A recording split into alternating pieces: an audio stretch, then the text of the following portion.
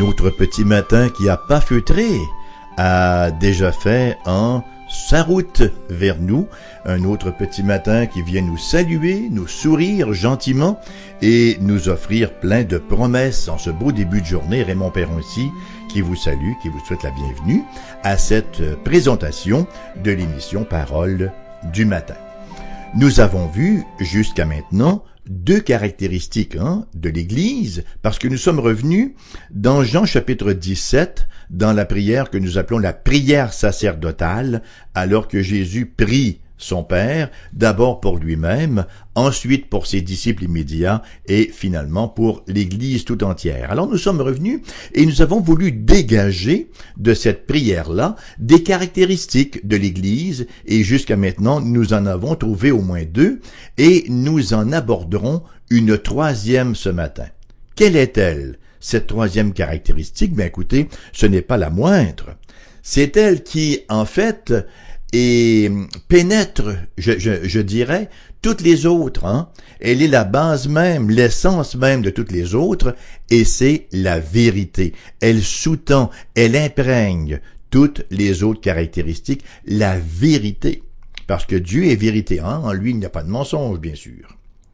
Et permettez-moi de vous lire le verset qui va nous l'attester dans ce chapitre 17 de l'évangile de Jean, et c'est aussi le verset 17 qui va ainsi. Jésus de dire, « Sanctifie-les par ta vérité, ta parole est la vérité. » Non pas ta parole est une vérité parmi tant d'autres, non, ta parole est la vérité, article défini.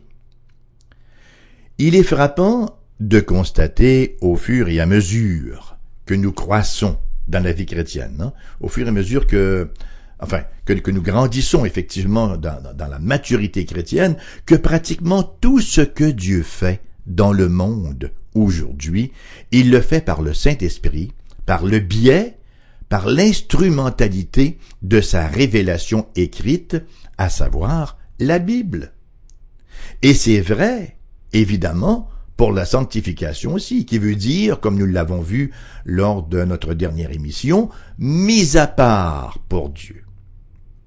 C'est dire que la seule façon pour nous d'expérimenter la sainteté, la sanctification, c'est par l'appropriation personnelle de la vérité de Dieu révélée pour nous dans la Sainte Bible. Le monde vit dans le mensonge, dans l'illusion. Et si nous sommes pour éviter de nous laisser emporter dans cette direction par toutes ces vagues, nous devons avoir un moyen puissant de contrecarrer son influence. Le monde vit par ce qu'il croit être la vérité, par des valeurs, par des standards qui sont sans fondement aucun, cependant que le monde les tient en très haute estime. Jésus dira en Luc chapitre 16 verset 15, « Car ce qui est élevé parmi les hommes est une abomination devant Dieu. » Ce que les hommes considèrent comme important, ce que le monde non régénéré, le monde sans Dieu considère comme important et élevé, est une abomination devant Dieu. Et c'est le modus vivendi du monde, la manière de vivre du monde. Maintenant, comment nous, chrétiens, pouvons-nous vivre dans ce genre de monde, puisque nous sommes constamment exposés à toutes ces valeurs, puisque nous sommes constamment aux prises avec sa pensée, etc. Comment est-ce qu'on peut vivre constamment exposé à ses valeurs et à sa pensée sans nous conformer à son image, sans nous laisser enfermer dans son moule? La réponse est simple. Nous devons connaître la vérité. Vous connaîtrez la vérité et la vérité vous affranchira, de dire Jésus. Nous devons voir le monde et la vie comme Dieu les voit, avec les yeux de Dieu qu'il nous donne dans sa parole. Et cette connaissance de la vérité doit être suffisamment ancrée en nous, suffisamment profonde, non pas uniquement superficielle, mais suffisamment profonde pour nous empêcher de dériver au gré des vagues de ce monde trompeur dont les flots se succèdent, avec la même qualité de mensonge et souvent en s'accroissant. Si nous sommes pour bénéficier des bénédictions que Dieu a en réserve pour son Église, nous devons les recevoir impérativement de la manière dont Dieu les a planifiées pour nous. C'est ainsi que la sanctification ne viendra pas à nous n'importe comment. Par exemple, il nous faut être bien au clair que nous ne trouverons pas la sanctification dans une expérience spéciale, souvent appelée deuxième bénédiction. Nous faisons moult expériences, une pléthore d'expériences particulières de la grâce de Dieu tout au long de notre vie chrétienne. Cependant, qu'il ne nous faut pas croire que la sainteté va nous venir de l'une d'elles. La croissance dans la sainteté, dans la sanctification, vient de l'étude de la Bible, de la prière et des autres moyens de grâce, participation au culte, des ordonnances et le reste. Et la croissance ne vient pas d'autre manière que cela. Ce n'est pas quelque chose qui nous arrive tout d'un coup. Il est vrai, lorsque nous nous convertissons, que nous sommes faits justes et saints, nous sommes déclarés saints de position. Cependant que notre condition est encore très différente. Nous sommes appelés à devenir en condition ce que nous sommes en position. Lors de notre dernière émission, nous avons touché certaines caractéristiques des églises qui se laissent emporter par le sécularisme, à savoir, avons-nous dit, la pseudo-sagesse du monde, la pseudo-théologie du monde, l'agenda ou le but du monde et les méthodes du monde. Une véritable Église, est-il utile de le mentionner, n'a rien de commun avec ce modèle-là, car une Église qui marche dans la vérité opère de manière complètement opposée, complètement différente, diamétralement opposée dans ces 4 sphères que nous venons tout juste de mentionner. Premièrement, il nous faut être bien au clair quant à savoir quelle est notre autorité. L'une des évidences du sécularisme, c'est d'avoir mis de côté l'autorité de l'Écriture sainte et l'avoir remplacée par l'autorité du consensus. Par exemple, si 51% des gens sont d'accord pour quelque chose, on va en faire une loi et ça devient, n'est-ce pas, une autorité, une éthique de statistique. Et dans certaines églises, on fait les choses non pas sur l'enseignement de la Bible, mais parce qu'une majorité de gens le demandent, le désirent, et on se dit, si on ne leur donne pas ce qu'ils veulent, ils vont s'en aller. Mais ça, chers amis, c'est le clientélisme. Nous ne sommes pas une quincaillerie ou un restaurant ou quelque autre commerce que ce puisse être, qui faisons tout en notre pouvoir jusqu'au plus vil compromis pour attirer la clientèle.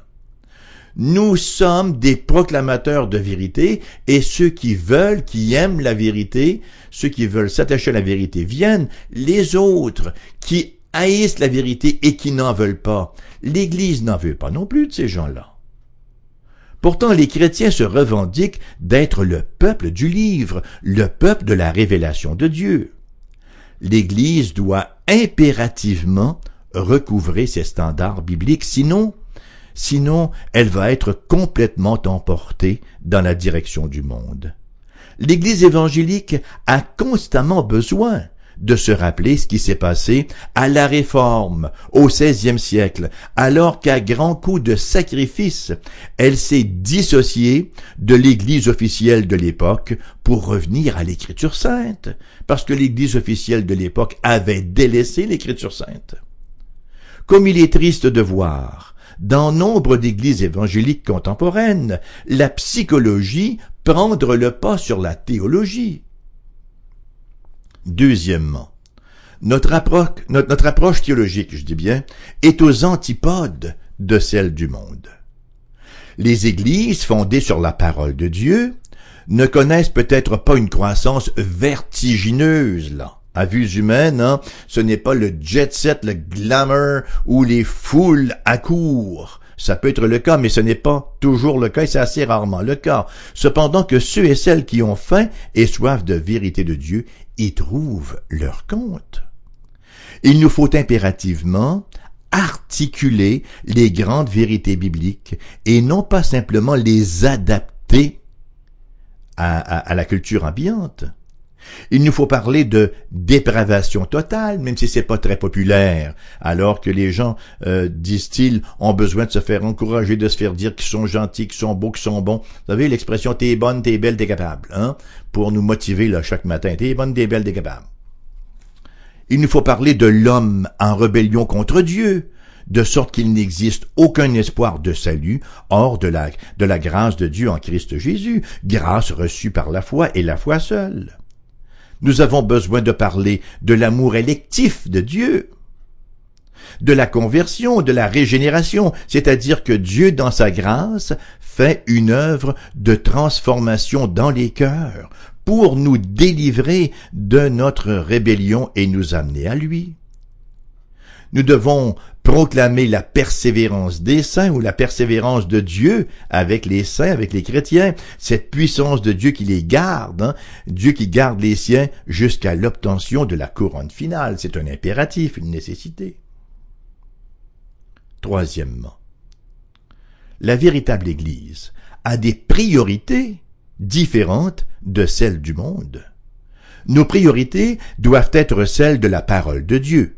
Bon, ce n'est pas à dire que nous négligeons nos responsabilités sociales. Bien au contraire, nous ne sommes pas du monde, mais nous sommes dans le monde et nous avons des devoirs et des responsabilités à titre de citoyens, à titre de parents et le reste.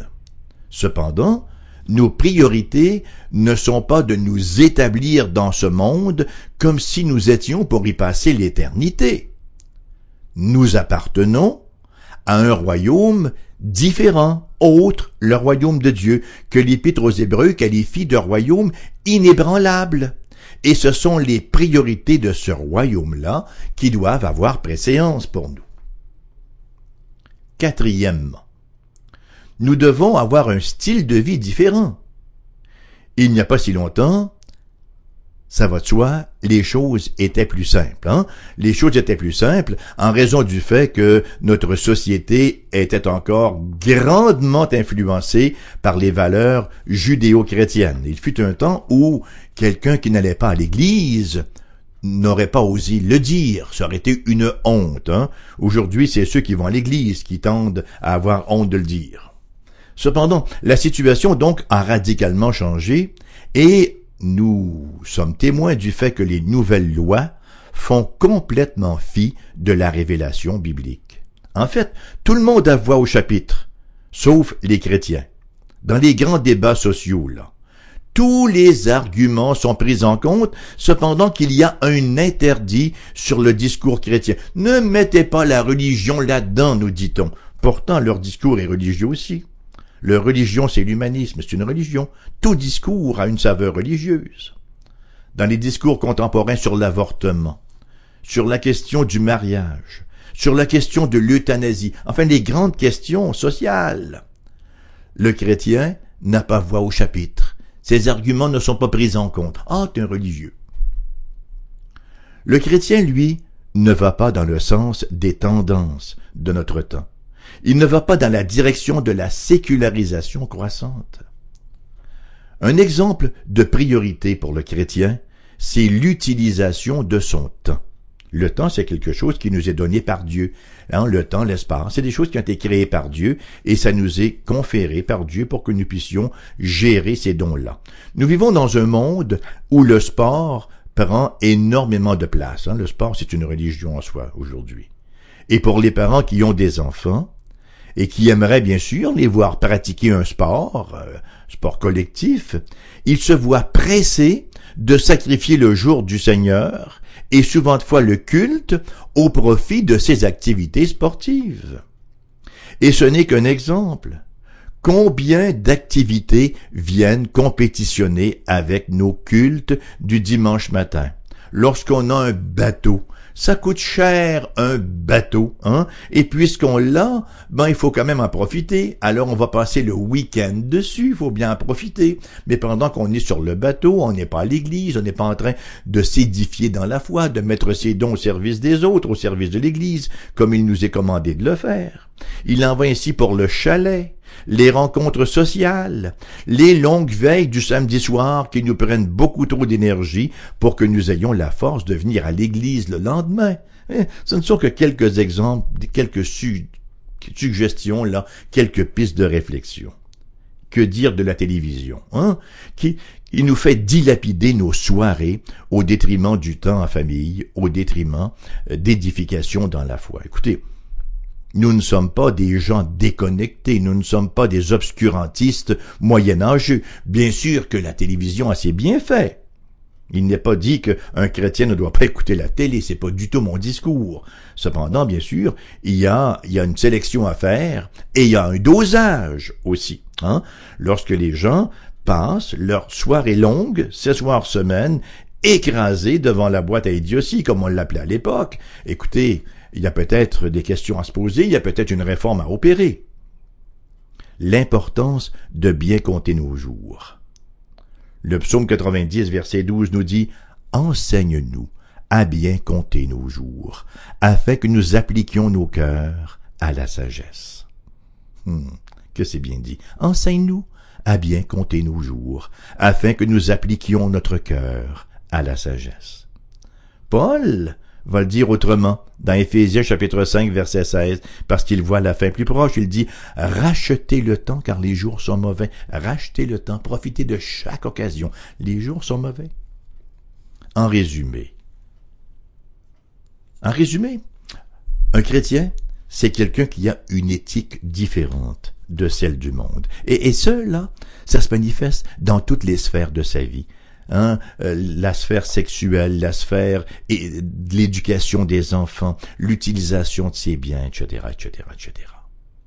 En fait, un chrétien, c'est quelqu'un qui visiblement, manifestement, vit dans la dépendance de Dieu. Il manifeste cette réalité qu'il existe une autorité sur sa vie. Et cette autorité, c'est Dieu. Un chrétien ne se revendique pas d'être autonome, mais il se dit théonome, autonome, autonomos. Auto, soi, nomos, loi. Je suis une loi pour moi-même. Non, nous sommes des êtres théonomes, théos, nomos. Théos, Dieu, nomos, loi. Des gens qui vivons sous l'autorité de la parole de Dieu, la parole sainte et puissante de Dieu. Ce n'est pas un légalisme aux joues creuses et au regard renfrogné. Ce n'est pas quelqu'un qui se soumet à un code à contre-cœur. Le fait est que la grâce qui lui a été faite ne fait pas que régler la question de son péché, mais c'est aussi une grâce qui transforme, qui incline sa volonté, qui change et ses goûts et ses aspirations.